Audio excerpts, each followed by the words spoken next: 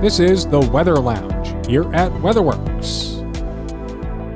Hello, everyone, and welcome back to the Weather Lounge here at WeatherWorks. I'm your host, meteorologist Brad Miller, and if you are listening for the first time, thank you for joining us and listening to our podcast. WeatherWorks is a private forecasting company located in Hackettstown, New Jersey, but our services stretch across the entire United States. And as always, joining me here in the Weather Lounge is my well-groomed co-host, meteorologist Mike Mahalik. Hey there, Mike. Brad. Well groomed? What am I, a dog? I don't know. I always say something really nice, so I figured. Yeah, you always get that nice. You always got the nice, well-groomed beard, and it's. Well, I figured. Today I didn't even shave. I look terrible, but Well, we can't see anything in the podcast. I thought That's I'd right. throw a little change in there that we normally, always talk about. Well, I guess since you mentioned well groomed, I guess that sort of kind of goes into our next guest because we have a landscaping and lawn care Yeah. professional with us today. Yeah, we got they groom the grasses and the Right. landscaping and things like that. So maybe subconsciously you were thinking about this grooming the lawn or something like Well, that. I did get to finally see you after this whole long thing too, a couple of weeks ago. So you look well groomed. So that's kind of what. Anyway, hey, we got a good guest. Yes, our guest today is Zach Strauser, correct? Yeah, Zach Strauser and of Strauser's Nature's Helpers, and he's going to be here to talk about the entire green industry, from landscaping projects to lawn care, to how he dealt with the impacts of COVID and his staffing and all that, and how he works through everything. And we're also going to talk a little bit about snow and ice removal too, because he does that. So we have a lot of good stuff to talk to Zach about. And I do have a little bit of a background here. Before being at WeatherWorks, I was in the landscaping industry, so I think I can relate a little bit with him. Yeah, it's nice that we're getting into the spring and summertime months now, and businesses, yeah, they probably do a good portion of their, I guess, not equity, a lot of their, yeah, in the wintertime. But yeah, they stay year round, and that's great because there's a lot of things that happen, in the Northeast in the summertime, of course, in the spring, and you need to mow grass and things like that. And like you said, it's a whole different ball game. So like a complete 180 compared to December, January, February. All right, Brad. Well, let's not talk too much longer, and let's take it to break real quick, and we'll be back with Zach. Have you ever needed weather data for a snow removal contract? How about a slip and fall incident? Searching for the information online may sound simple enough, however, it can be tedious and difficult. Good news! Our data and stats team can simplify the process. We'll find any weather information from daily rainfall and snowfall totals to hourly temperatures and seasonal averages. On the legal side, our forensic department routinely produces certified reports by meteorologists, assessing the weather conditions on and around accident dates. So don't waste your valuable time. Give WeatherWorks a call today at 908-850-8600 or email us at data@weatherworksinc.com. Remember, when you think weather, think WeatherWorks. Okay, everyone, welcome back to the Weather Lounge. I'm meteorologist Mike Mahalik, and I'm here with my co-host Brad Miller, as usual. Brad, how you doing again? Great. We're looking forward to another fine guest here at the Weather Lounge. Yeah, and I think he just got on the line here, and it's Zach Strauser from Strauser's Nature's Helpers. How you doing, Zach? Great. How you guys doing? I'm good. So yeah, I mean, we really wanted to get a landscaper, lawn care professional on our podcast to really talk about the weather impacts to your services, and whether it's in the summer, the spring, or even in the winter. We really want to talk about these things with you, Zach, and I'm glad that you're able to be on the show today. Yeah, awesome. I'm honored. Thanks for having me. It's our honor to have you on there. Yeah, that's right. But I think we should start first, Zach, with how about a little bit of background about Strauser's Nature's Helpers? We are I guess, as we call it in our industry, a lot of times, full service landscape management, snow management, where we're taking care of predominantly commercial grounds and/or multi-unit housing like HOA apartment complexes and resorts and so forth, but more of a commercial style property where we take care of their grounds year round, snow and landscape. Started the company in the Poconos, beautiful Poconos of Pennsylvania, and have over the last handful of years, we've kind of branched into the beautiful area of Lancaster County and down into Lehigh Valley and Northampton County also. So we're about anywhere from 50 to 60 employees and anywhere from 20 to 25 contractors, depending on what specialty services they offer that we don't. So, and we've been in business 23 years as of this year, I believe. Yeah. Awesome. And I got to say, I feel like I've seen your trucks around my area because I live down the Lehigh Valley, and I know there's a particular 55 and older community that I feel like you've been in Yep. near where I am. There's a very good chance. Actually, in Lehigh Valley, that's probably predominantly, when you combine them all up, there's probably a couple thousand units that we take care of in the sense of a handful of communities. Yep, there's probably a good chance. White trucks with brown letters. Yeah, I've seen Strausers all around Stroudsburg, and I'm up here around the Scioto, Broadheadsville area, and also now you said you reached down to Lancaster. I went to college at Millersville, so that's where I got Okay. my Yeah. meteorology degree. Yeah. Yeah. So it's I think it's a fitting time for us to actually be on your podcast. I think primarily from the winter we just went through. That was a pretty historic winter for us in the sense of snow removal. It's like we went from 0 to 100 within like 2 weeks, basically. It was. I think we're still recovering from it. Well, you know, hey, since we're on the snow topic, we could just skip right to there if we want to talk about after the winter here. But yeah, I mean, like Brad said, I mean, yes, we had some snow in December. I mean, there was a pretty big storm in the middle of December, but man, it really kicked into high gear once we got to the end of January and through February. It seemed like there was snow every other day, plus there was a massive, 2 to 3 foot type Yeah. storm that hit eastern Pennsylvania and parts of northwest New Jersey. So yeah, I mean, why don't we go through that a little bit? So you're saying you're recovering still a little bit. So what do you mean by you're still recovering? What has the impacts been on your business?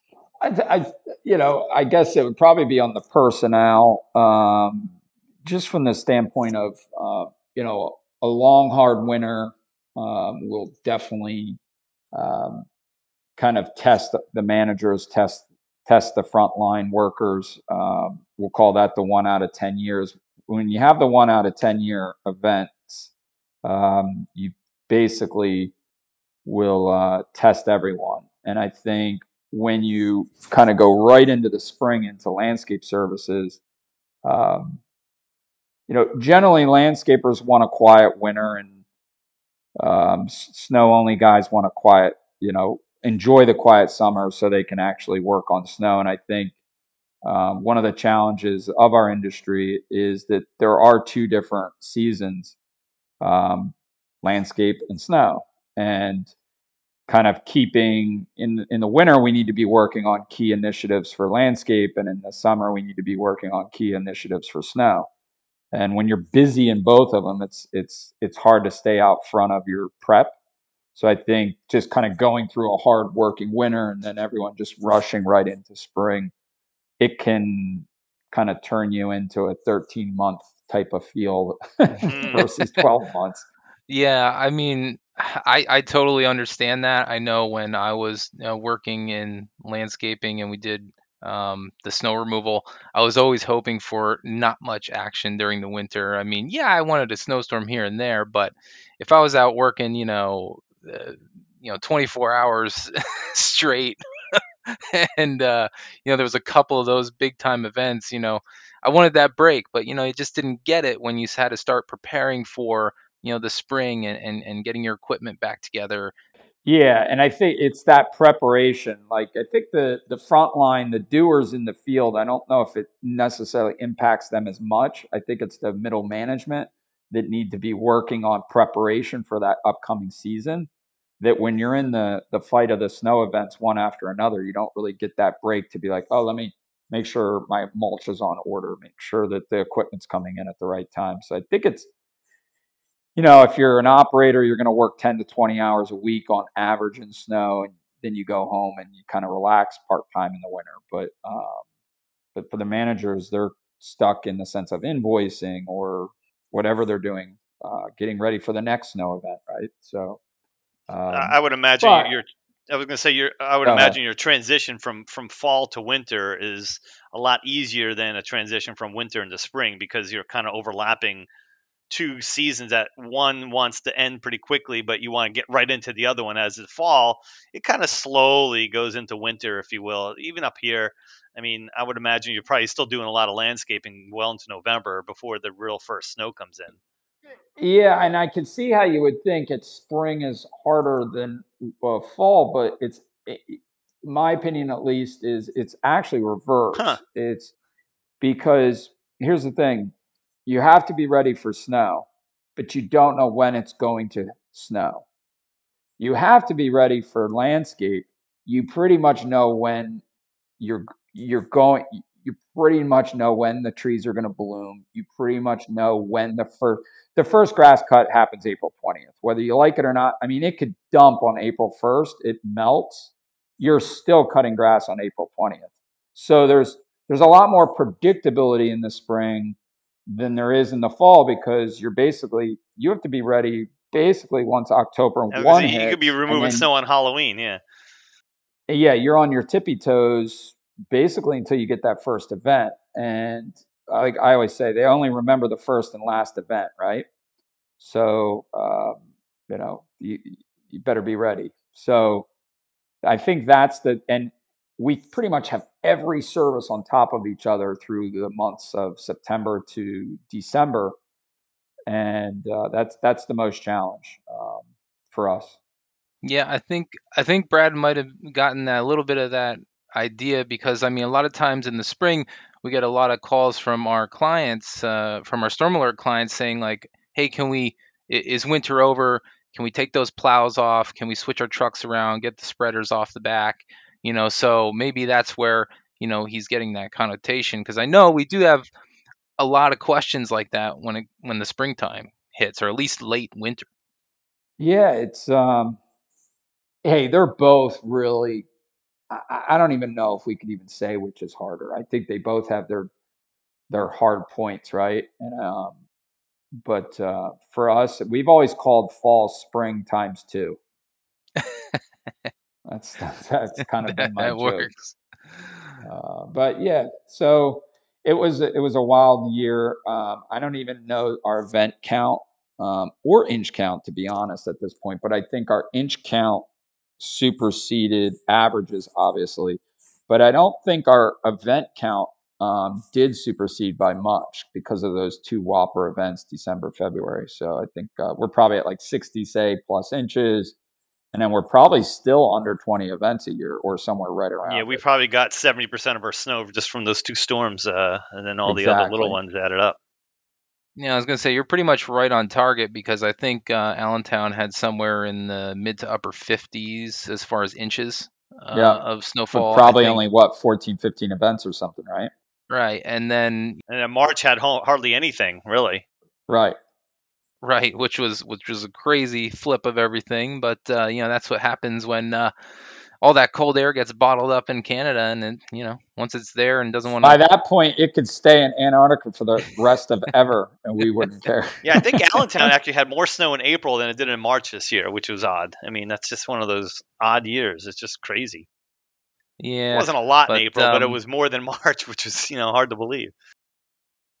so in the winter, Zach, how do you is there a difference in the way you prepare for storms? Like, say, um, if you have maybe a 3 to 6 inch storm versus one of those big, you know, massive events. Yes, the big massive events is really on our radar now to become the best at it that we can. And I think for a few years we kind of our guard was. It's so funny how it happens. I think what was 18 spring was the bomb cyclone, right? Those two big blizzards that hit within like a 3 week period in March, April. And then all of a sudden, you have some easier winters after that, and you kind of take your guard off the big, longer, drawn out events. Big meaning 12 inches plus. And I don't even know. I would say mostly it's not about depth, but when it hits 30 inches, it's about depth, right? It's not. Most of the time, I talk about length is one of our biggest challenges as an industry, most of the time because of staffing. And over the last year, obviously, we know that any service sector has been very difficult to stay to full capacity.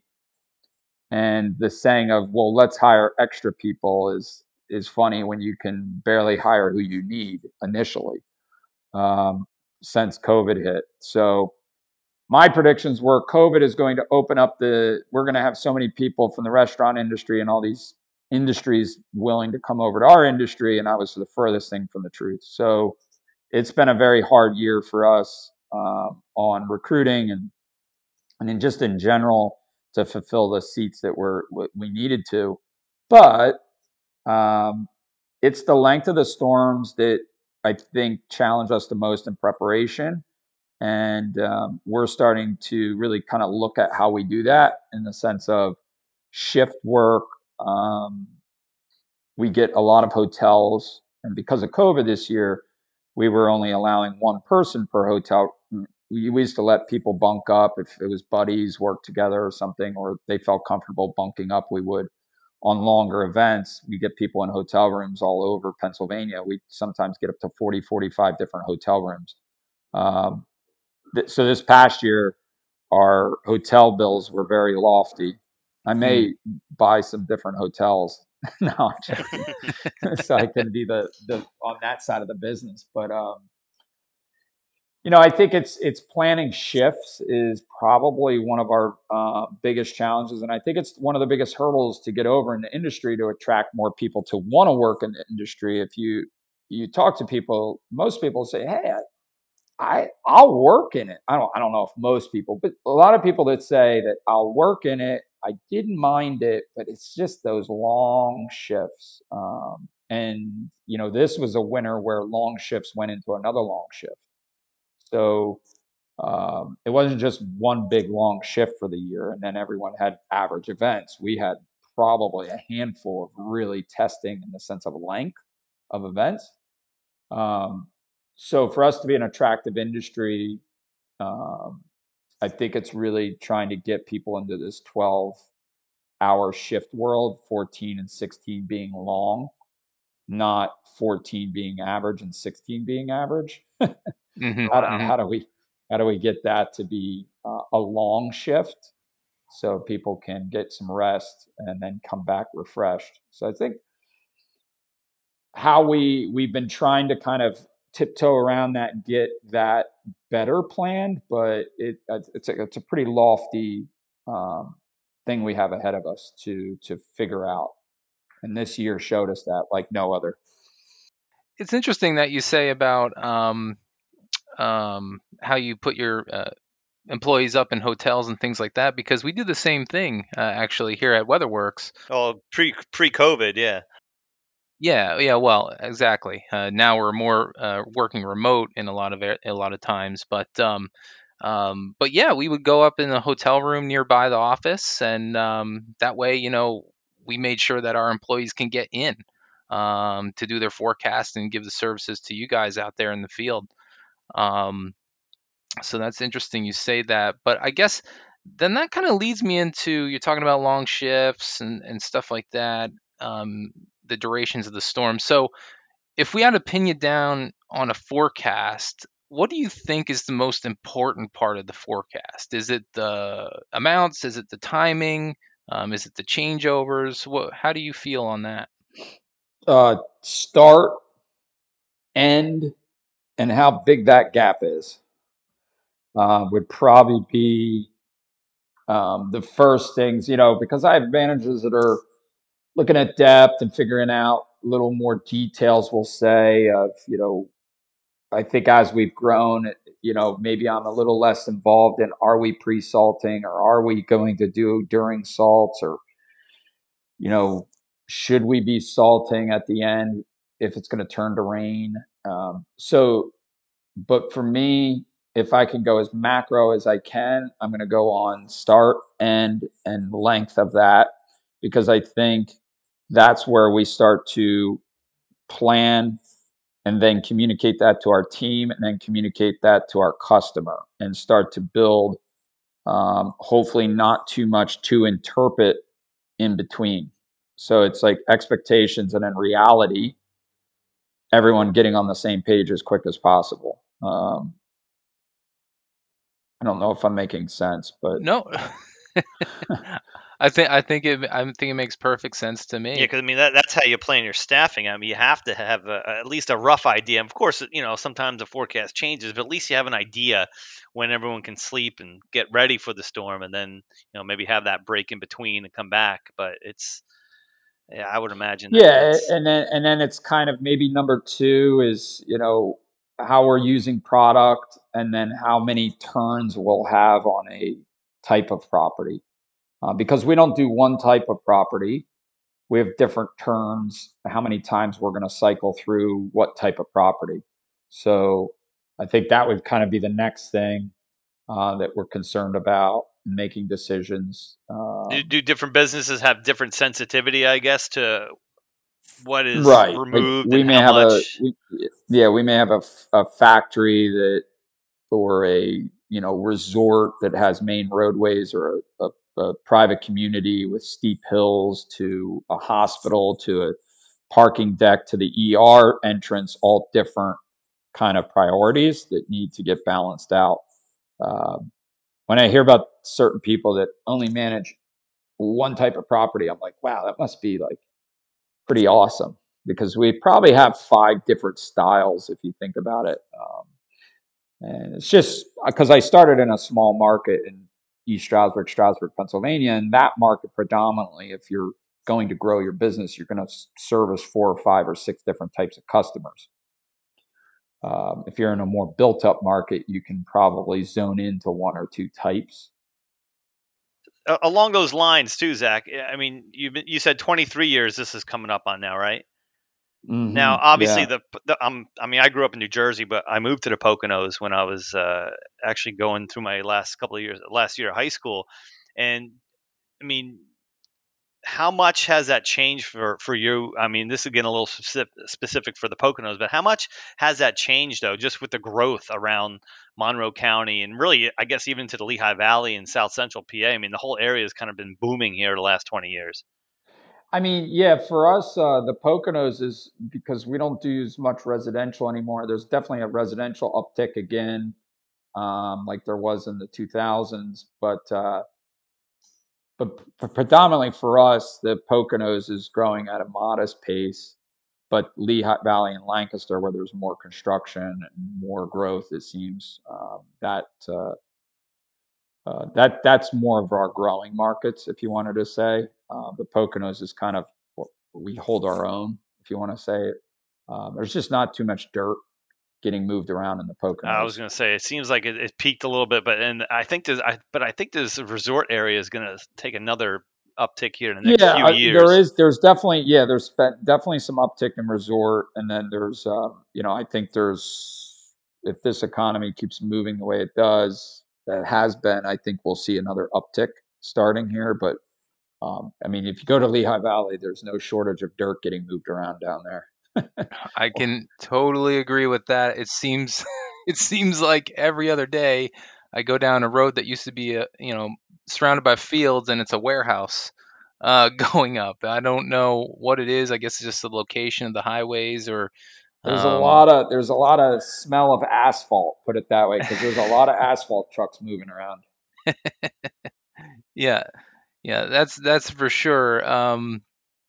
So I was thinking a little bit about the residential versus the commercial thing. Now, personally, when I was doing snow removal, I was not a huge fan of residentials. I mean, I liked doing more of the, shopping centers, the warehouses, and things like that. Is there a certain way that you gravitate to, or you just kind of treat everything the same, or? So we do a lot of residential. We just don't do single home residential. So we'll do HOAs, um, which are their own animal and their own beast. A lot of contractors are running away, shying away, don't really gravitate towards that. Um, we are continuing to stay in that market. We kind of my first big property ever was a 75 unit HOA, so it's kind of in our blood. And it's not to say it wasn't in a lot of other contractors' blood, but we just stayed there. So as we'll call it, as the industrial or the shipping facilities become more and more common, you see a lot of people gravitate towards that. But I think we're to the point where that's getting very competitive also.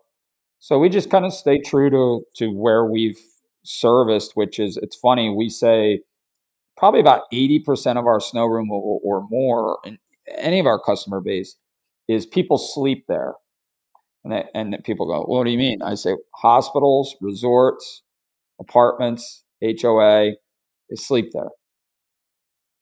You just probably don't want to sleep at the hospital, I guess. It's probably not the best place to be sleeping. But other No. than that, people are sleeping there. So us being cognitive to understand that we're working around people's, you'll call it private space or place that they're trying to relax or enjoy themselves. Um, so we're commercial residential, if you almost think of it that way.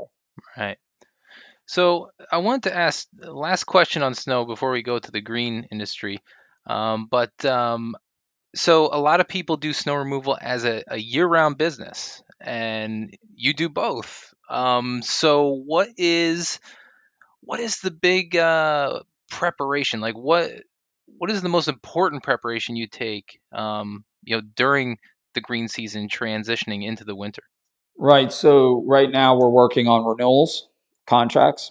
Um, we are looking at future purchases, and/or ordering, and/or I mean, I'm not as proactive that I'm receiving anything right now in the sense of equipment or materials, but we will be doing our orders in the next couple weeks here, to be able to make sure.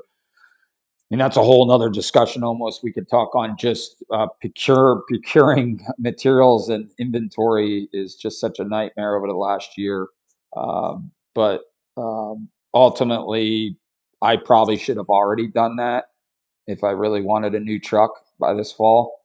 But so it's, and then it's by midsummer, it's looking for the renewals to be secured, looking for us to kind of look at our existing business that we have.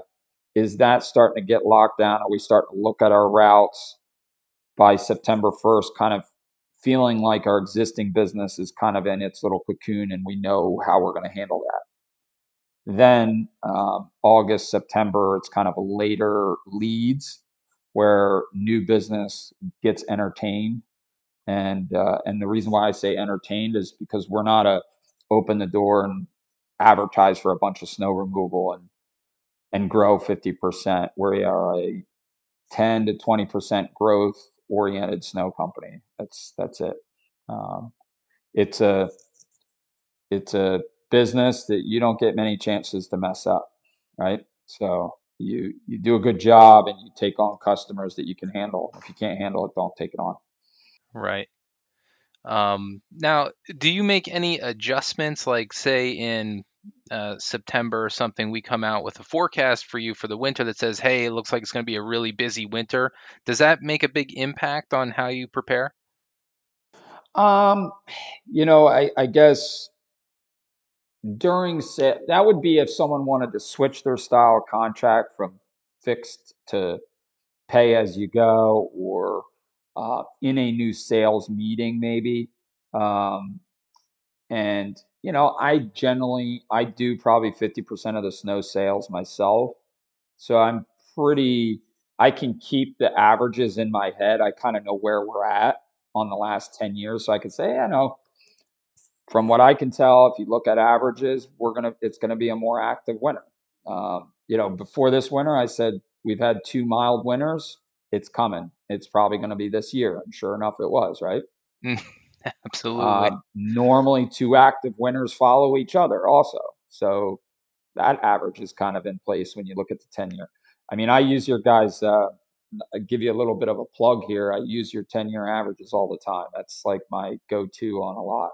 Kind of helps me. I look at the whole schematics all the time. How many inches, how many events, what type of events. And yes and no. I mean, I think ultimately it's in a new sales world discussion, or if someone's looking to change what style contract they had. Well, I think we said just about enough about winter, right, Yeah, I Brad? was just gonna say. I was just gonna say as we wrap up the winter time part. Now, where does your overlap come in with the green industry? Do you have a lot of common clients on your end, or is it a lot of? Yeah, it's about one for one. It's basically, I mean, we have some. We have where a health systems, we take care of their hangar, and where the medevac helicopter takes off, and we don't mow that, right? So there's very select. So most of it is green and white are together. So switching gears over to the green industry, obviously in the wintertime, our forecasts are very important as far as, the start and end times of the storm, how much is going to fall, what type of precipitation you're looking at, to how you plan. Same thing sort of in the summer here, where we're looking at, you know, how much rain we're going to be getting, how that changes your plans, and how does that all come into it with the weather aspect? Well, like I think we were chatting small talk before we got started, and you said, I said it's looking pretty dry out there, huh? And you said, yeah, it's looking like we could get some rain. Hopefully, we get some rain Saturday. And what was funny is I was saying, no, I hope it doesn't. And it's like, why would the landscaper not want rain? And I think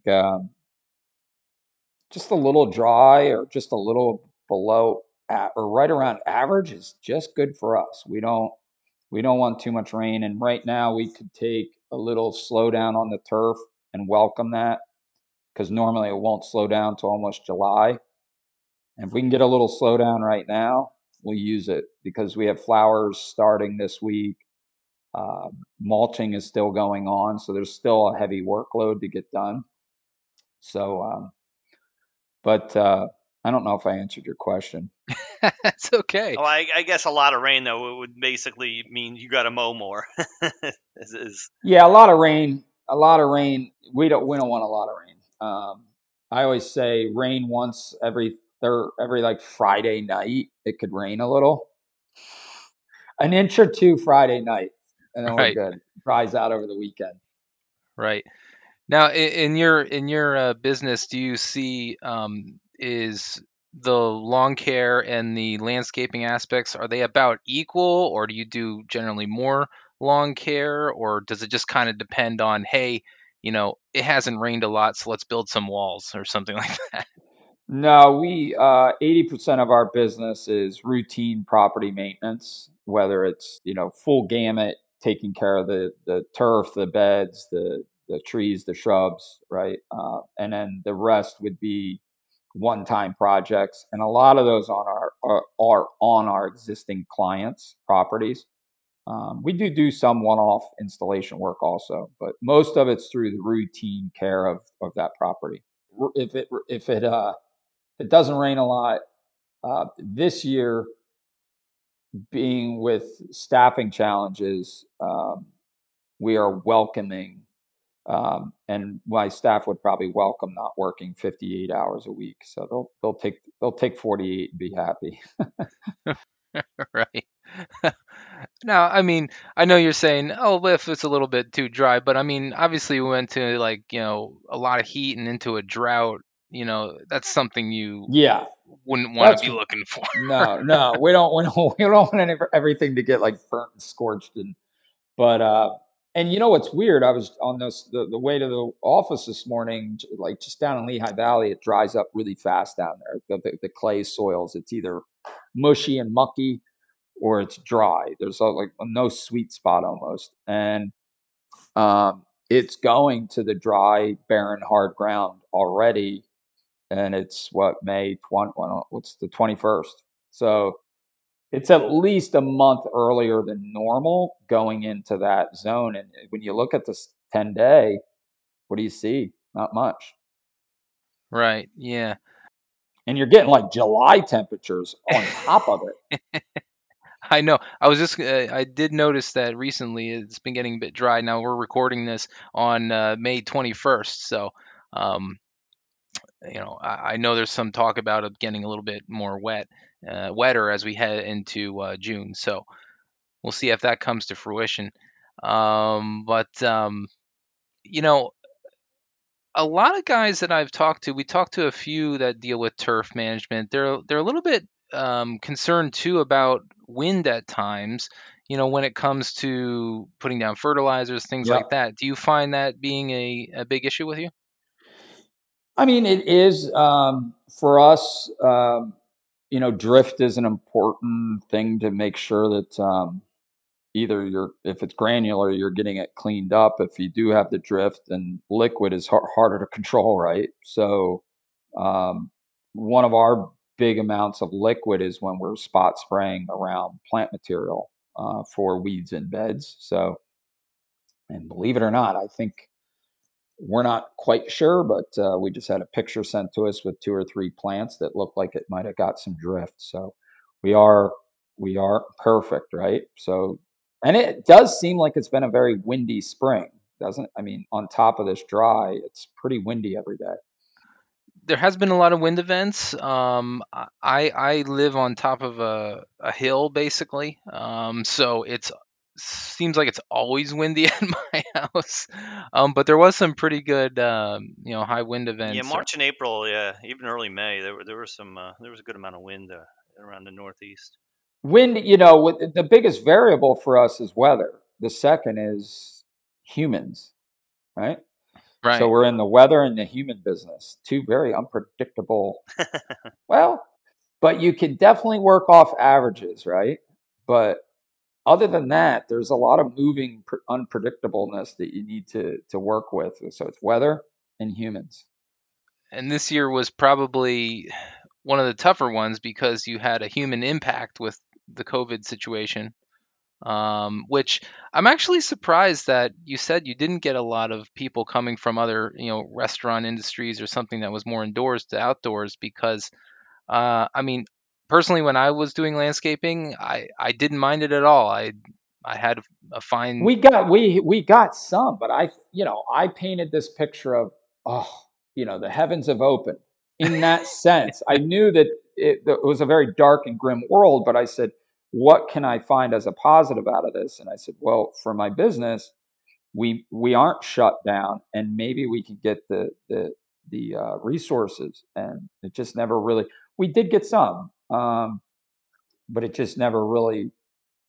And what where I think COVID, just to touch on where COVID's hitting us now versus rehash anything that's went on over the last year.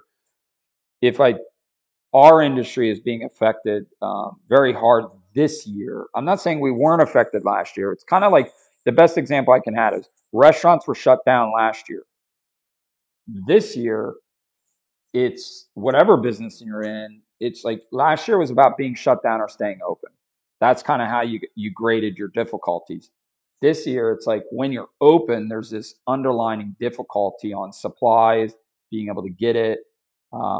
I think people kind of have this, where we were almost being drowned underwater, and now we're all kind of gasping for air and flailing around in the water concept.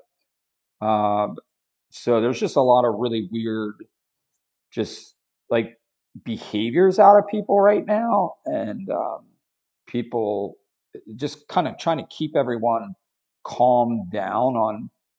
Uh, it's really hard to I think it explain. seems like everyone's fuse is real short, and I don't know if that's because last year at this time, I think the biggest issue was there was so much uncertainty. We didn't know what the heck was going to be going on here. At least now, granted, it's we're trying to come out of it, but at least we have some direction as humans, and really, I guess, in business nature and the business going forward into the summer, we kind of know where we're gonna at least get to now, instead of whoa, what's gonna happen here the next year, and that I think people, like you said, Zach, are just very. It was just there was too much uncertainty, I think, in everyone's life. It's like the shock wave is hitting now or something. It's And true.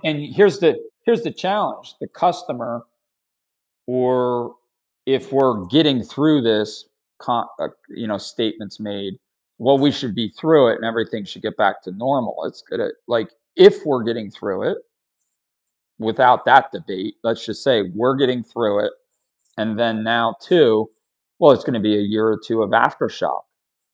That if, I guess, the people that can figure that out the best, the quickest, are going to win.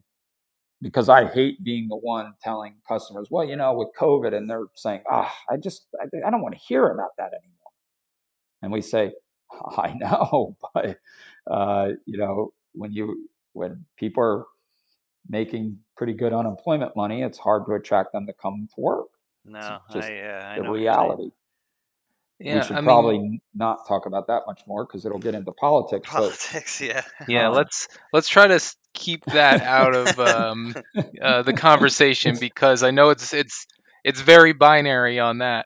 But I think it might be that some people are just unsure about what type of where they want to put themselves, um, because the COVID, like Brad said, brought up so much uncertainty about what you were doing, if you had to you know be careful about going out to eat, or careful about doing whatever you were doing. Be careful about spending money, and who what you're gonna. Yeah, and now maybe people are just thinking like, well, I should really be careful about what job I choose, or what it's going to involve. But for me, I would say that if you're going to be in an outside job like yours, um, boom, pre- you said it. I mean, I would be like, well, I have about the least amount of chance of contracting a virus if I'm outside with the wind blowing, or sitting on a lawnmower, or weed whacking, or whatever I might be. And I think I actually said that years ago when they had the, oh, what was it, swine flu or H1N1 or whatever it was. I was like, well, I'm out here in the wide open. I don't know how I'm going to get it unless the guy in the truck has it, you know. So Outdoors has always been one of the best places for humans to be, and now I think, if you, I don't know, if you pick the top three greatest things that happened through COVID, um, definitely one of the top three has to be people's interest in the outdoors. I don't know if you guys, I'm sure you guys have went to some public hiking locations and you've seen how busy the trails are. Um, Boy, if you're REI or one of those outdoor sales company selling product, you probably don't have anything on the shelves. It's an amazing time to see everyone. So, for our industry, we've been really able to lean on, the concept that's better outdoors, right? So we have got a few people from the warehouse industry that saying, look, I'm scratching at the walls of this warehouse. I want to get outside and Yeah, work. So, mhm. I think bikes and and kayaks were like the highest, or the biggest items that you couldn't find last summer. I mean, probably in the end of this summer too. I bought my wife a kayak for Christmas, and she can't find a rack to get it on the top of her car.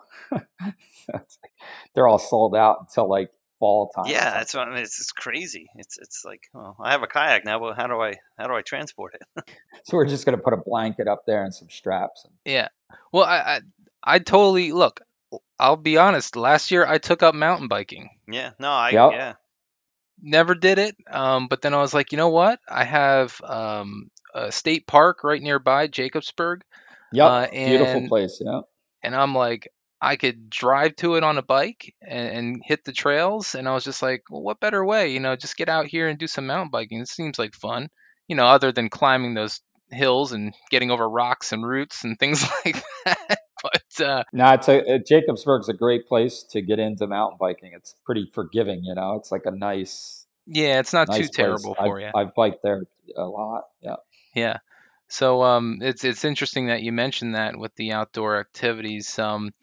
Now Brad did some research. He was just looking at your site a little bit. He saw some interesting blogs that he wanted to ask you about, right, Brad? yeah. I was just gonna bring that up because we can probably kind of wrap this up here shortly. But yeah, Zach, I guess everyone's not only in the green industry on the landscaping side, but getting into the greener, you know, not going with the fossil fuels going forward. Cars are making that adjustment, and who knows, in 20 years it may be all electric. But you mentioned something on your blog about eco equipment.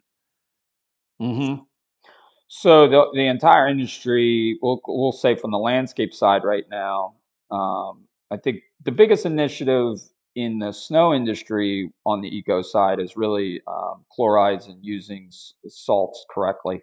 Um, I'd say at a hierarchy, that's the kind of the number one battle cry right now for the snow industry to start working on, if not start to solve.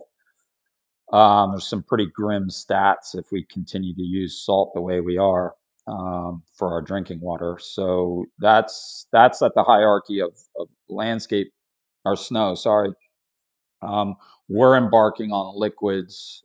We hope to release liquids this year in our company, which definitely decreases salt usage. But on a landscape side, I think if you just went to the traditional everyday, not organic lawn care, that's been around, and I think that's getting some traction finally. But what's the most innovative right now is probably electric and autonomous. Those two words together are basically going to storm the industry. It's starting as we speak. It's been around, so it'd be like a couple years back when we all started having these big phones in our hands, we started, let's just say 5 years ago, when everyone pretty much found these things in their hands full time, using them all the time. We said, oh man, how did these things take our life over? Well, it was 25 years ago that we all had phones, but we just didn't really think of it the way they're actually working for us now. And it's the same thing with robotics in the mowing industry, which is there's been small robotics around for 20 years in mowing. And in other countries, Europe, it's been much more popular than here. But it's storming the industry as we speak. The race is on. And we're actually one of three companies right now in the country that are deploying robotics that bolt on to our existing mowers, that take over the operation of our existing mower. So we're working with a really unique company out of California right now. Um, Actually, today in Lehigh Valley, we have mower right now programming routes as we speak. So, um, and that's transforming into electric. So we were running propane. It's becoming harder and harder to run propane as an ecological, just because I think most people are putting their resources behind electric right now. Um, so that's the biggest. And then, there's a ton of other things, native plants and decreasing lawn space and decreasing chemical and herbicides. But I think the biggest thing that's kind of storming across the industry right now is autonomous and electric. So I gotta ask you about the autonomous and robotic type thing, and you're talking about cutting lawns. Are you talking about like something remote control that somebody controls, or are you talking about actually, Both, you know, it's just doing both. its own thing? So it's being programmed by humans to then the computer takes over your program, right? So we actually physically right now will program it. Say we do the first, so it's going to do what we do, and then it'll repeat, and then it'll start to build its own brain and start to come up with best practices. And this year, because we're in the beta testing, is part with this company, which is we have we'll call it a chauffeur or a yeah, I guess that would be the best. Um, what's the people that go to dances with the kids to make sure the kids stay in check? Chaperone? Chaperone, right? Why am I? So there's a chaperone for the mower that can stay within that 100-yard distance. That if something goes down weird, they can hit it. But it's 360 camera. These mowers are going to be able to, you're going to be able to, so the future of lawn mowing is basically a bunch of robots the size of 48-inch, any size, they get deployed, they're mowing. You have one or two people instead of a big commercial mowing crew. You have one or two people walking around trimming with electric trimmers and electric blowers, while these electric robots are going to be moving around mowing. They load up, they go to the next property, and basically there'll be a, we'll call it a, a traffic control employees that'll basically have computer screens up and they can see what's going on. They can say, number 32 has a stick in front of it. Can someone get out there and pick it up?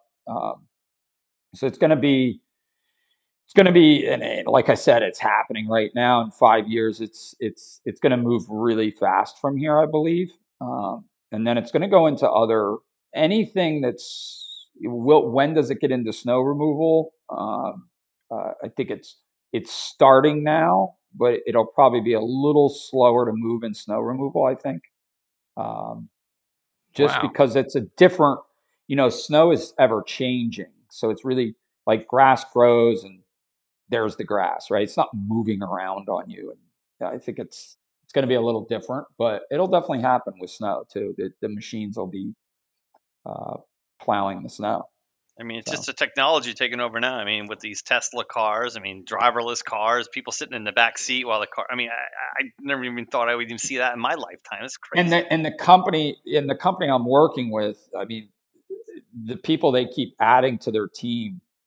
I mean, they're they're some of the brightest, some of the biggest brands that have been working in this segment in other industries are now seeing the green industry as a huge opportunity. So I would say a lot of the people that have been in autonomous driving for the last 10 years, say for one of the big, auto brands, are now running to this industry going, oh, it's a startup. It sounds exciting. Let me go over to that industry. So, because we have almost zero autonomous, operations. The closest thing I would say to autonomous, other than mowing, is you could you could turn off your irrigation system from your phone, right? But other than that, we really were pretty far behind. Yeah, it's interesting. I mean, I never in a million years would have thought that, okay, robots are going to be mowing the grass and I don't have to worry about it and I can walk around and trim. But that's an interesting development. I mean, we see that in the weather industry too. A lot more computer models coming online, a lot more computer generated forecasts. But we do see some problems with that too. Like a lot of people have different types of apps. A lot of times the apps might give you the wrong start time on snowfall or what it may be. So I still think that the meteorologist is very important to the whole situation too, um, because look, those computers are going to spit out what they're seeing. They're going to do their best job, but there's not actually a human, you know, looking at that radar, making the ground truth of where that snow's falling, when it's going to get there. Hey, look, you're still always going to have the annoying customer like me that calls, hey, what do you think? You think pre-salt's going to get washed away? Well, I don't, Zach, I don't want to tell you what to do, but you still need I'm still that person that you need both, right? So, um, I think ultimately technology is it's an accelerator. What can technology take out of the human side?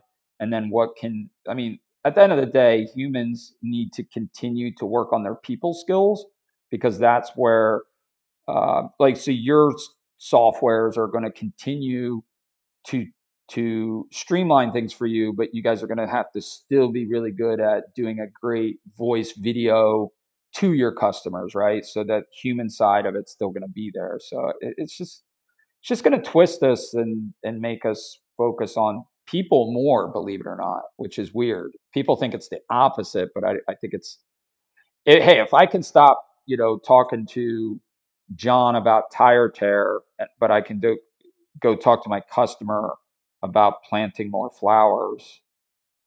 I mean, that's really what, the shift that starts to happen. And we won't, if I employ 10 new robots in the next year, I may hire less people, but they're not lined up outside anyway. I will not be letting anyone go. That's the difference. My staff will just get redirected. So I think if you guys think of it the same way, you guys have been deploying more software, but you're not employing less people than you were 4 years ago at WeatherWorks, I would imagine. So No. I'm more worried about that robotic lawnmower I might buy in 10 years that does my backyard, and like I can't enjoy my beers. Well, I didn't do anything. There's nothing like getting done with yeah, your. there's going to be no reward feeling. You're going to feel guilty. Your stomach's going to get bigger, and you're going to feel more guilt. All right. Hey, Zach, before we let you go, there's one more thing that we wanted to talk about, and I didn't realize this until I, looked you up and looked at some of the things you're into. But there's something called Urcher clothing that you've been getting into lately. What's that all about, by the way? So I believe it or not, before I got into landscaping, I wanted to be into apparel, believe it or not. And because I was a big skier, I was kind of into like high tech ski gear, and I was a mogul skier. So I was thinking of starting like a line that would just be for mogul skiers, blah, blah, blah. Well, I got into a trade, push mowing grass, right? So I started my company, and 20 years later, which was about 3 years ago, I said, no, I'm gonna do basically a lifestyle brand, which is Urcher, stands for urban nature put together. I have a trademark on the word. So our definition of the word Urcher means urban and nature spaces coexisting in harmony. As I bring in some partners, we start talking about lifestyle brands are very a common thing, right? You can find a million lifestyle brands out there. But what we started noticing is a very big need for landscape and farmers apparel. So you have Patagonia, say, and you have Carhartt, but they're two totally different extremes. So as we start to look at like specific stuff we wanted to make and develop and invent, we said, whoa, that's really big. Let's hold off. That takes a lot of capital.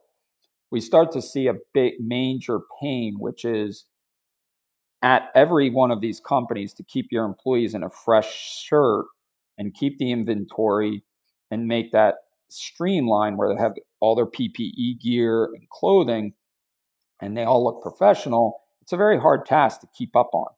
So what we're designing is a platform to be able to basically accommodate any size company, and where employees at their fingertips can get what they need when they need it.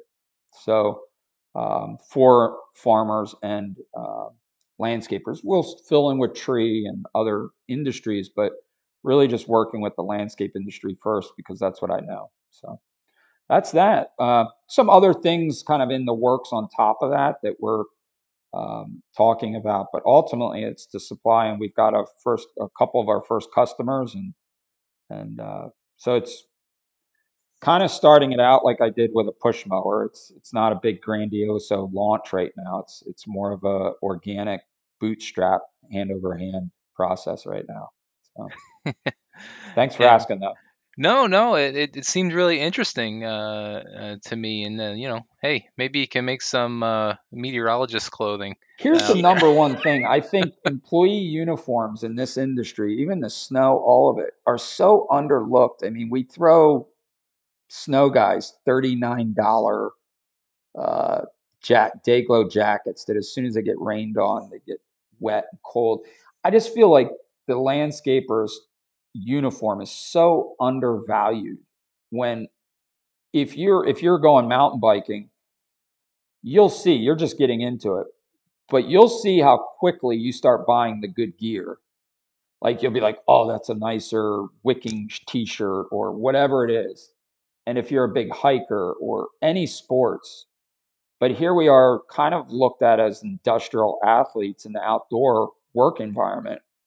And we really don't put people in that grade of clothing and that high performance of an item. It's kind of like cheaper is better. Like if I can get a $9 t-shirt for my guy, then I'm happy because I want to keep my costs low. And we think it's got to be really the opposite. Yeah, I mean, I totally agree. I have a million t-shirts from my old landscape company that they're just regular cotton t-shirts. They're nothing like the cool gear you get from Under Armour or anything like that. Right. And then I got my own Carhartt jacket for when it was cold and I was shoveling or whatever I was doing or plowing, and Carhartt coveralls. But it seems like you're going much deeper into that, for everything, and I appreciate that as a former landscaper. Yeah. And I think we'll be a voice for the employee, and most owners and managers or so whoever's in charge of the financials at a company don't want to hear like, hey, you need to spend $600 to $800 a year on your employee, and they're going to go, what, our budget's $250. So but if they're happy and that's what drives them to go to work, I mean, basically you're in the environment all day, whether it's hot, cold, rainy, snowy, and if you're hiking or having fun in that, you spend the money. So why wouldn't we be doing the same thing for the team in the front line? So 100%. I mean, I have my bike in the shop right now, getting on new tires and new oh yeah, brakes, because spend away, right? because I gotta tell you, the ones on there now are shot, the brakes are done, and this guy's hooking me up with some really nice gear on it. So, but yeah, Same for you guys. Maybe we'll offer you great jackets one day. No, I mean, you guys are in the element some days if you're doing live stuff, I would imagine, right? yeah, like those guys in hurricanes and stuff.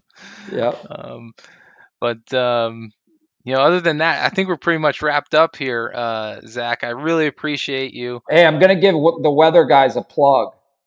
So whenever someone argues, oh, these weather guys, oh, they just get the only job you can have and get it wrong. I'm just gonna say, and what are you going to go by if you don't go by what they say? Are you seriously going to try to make the prediction? You know what? A lot of times I get, oh, I'll just look out the window. I'll stick my head out the window. That's the comeback that comes a lot of times. But I'm with you, Zach. I want to. I like I, the. and the way I'm being your cheerleader on that is because as the owner of a company, I can get a lot of like, oh, they got that one wrong or whatever it is, and I'm always saying, guys, like, what else do you choose from? Pick a couple, compare how you would like, but at the end of the day, they're doing a much better job than we would ever do because we just look outside and go, oh, it's snowing, we better get our plows on. So I always give it to you guys, and I know that you guys, you have to have some pretty thick skin, I would imagine, to be able to take the criticism you can take at times. Yeah, we do, and I do appreciate that.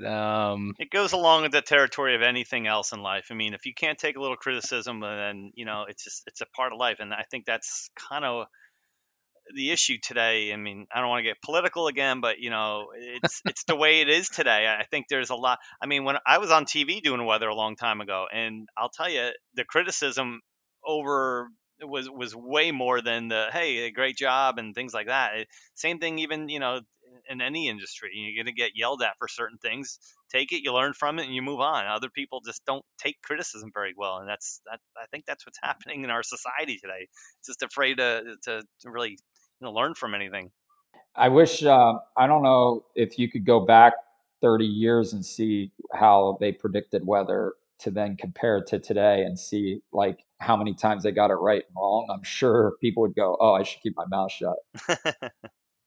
Most of the times, but then you have the old timers that are out there and say like, "Hey, my forecast was better 20 years ago." Now, come on, now let's be real. Maybe your perception of it, but beyond that topic, I think that about wraps it up. And Thanks, guys. Yeah, thank you for your time again, Zach. I'll have to get you and Brad talking because I know you're on TikTok too. I saw a few videos. Oh, geez. Well, now that I'm a new dad, I'm a new and first dad. It's all just my daughter, so I don't. Yeah.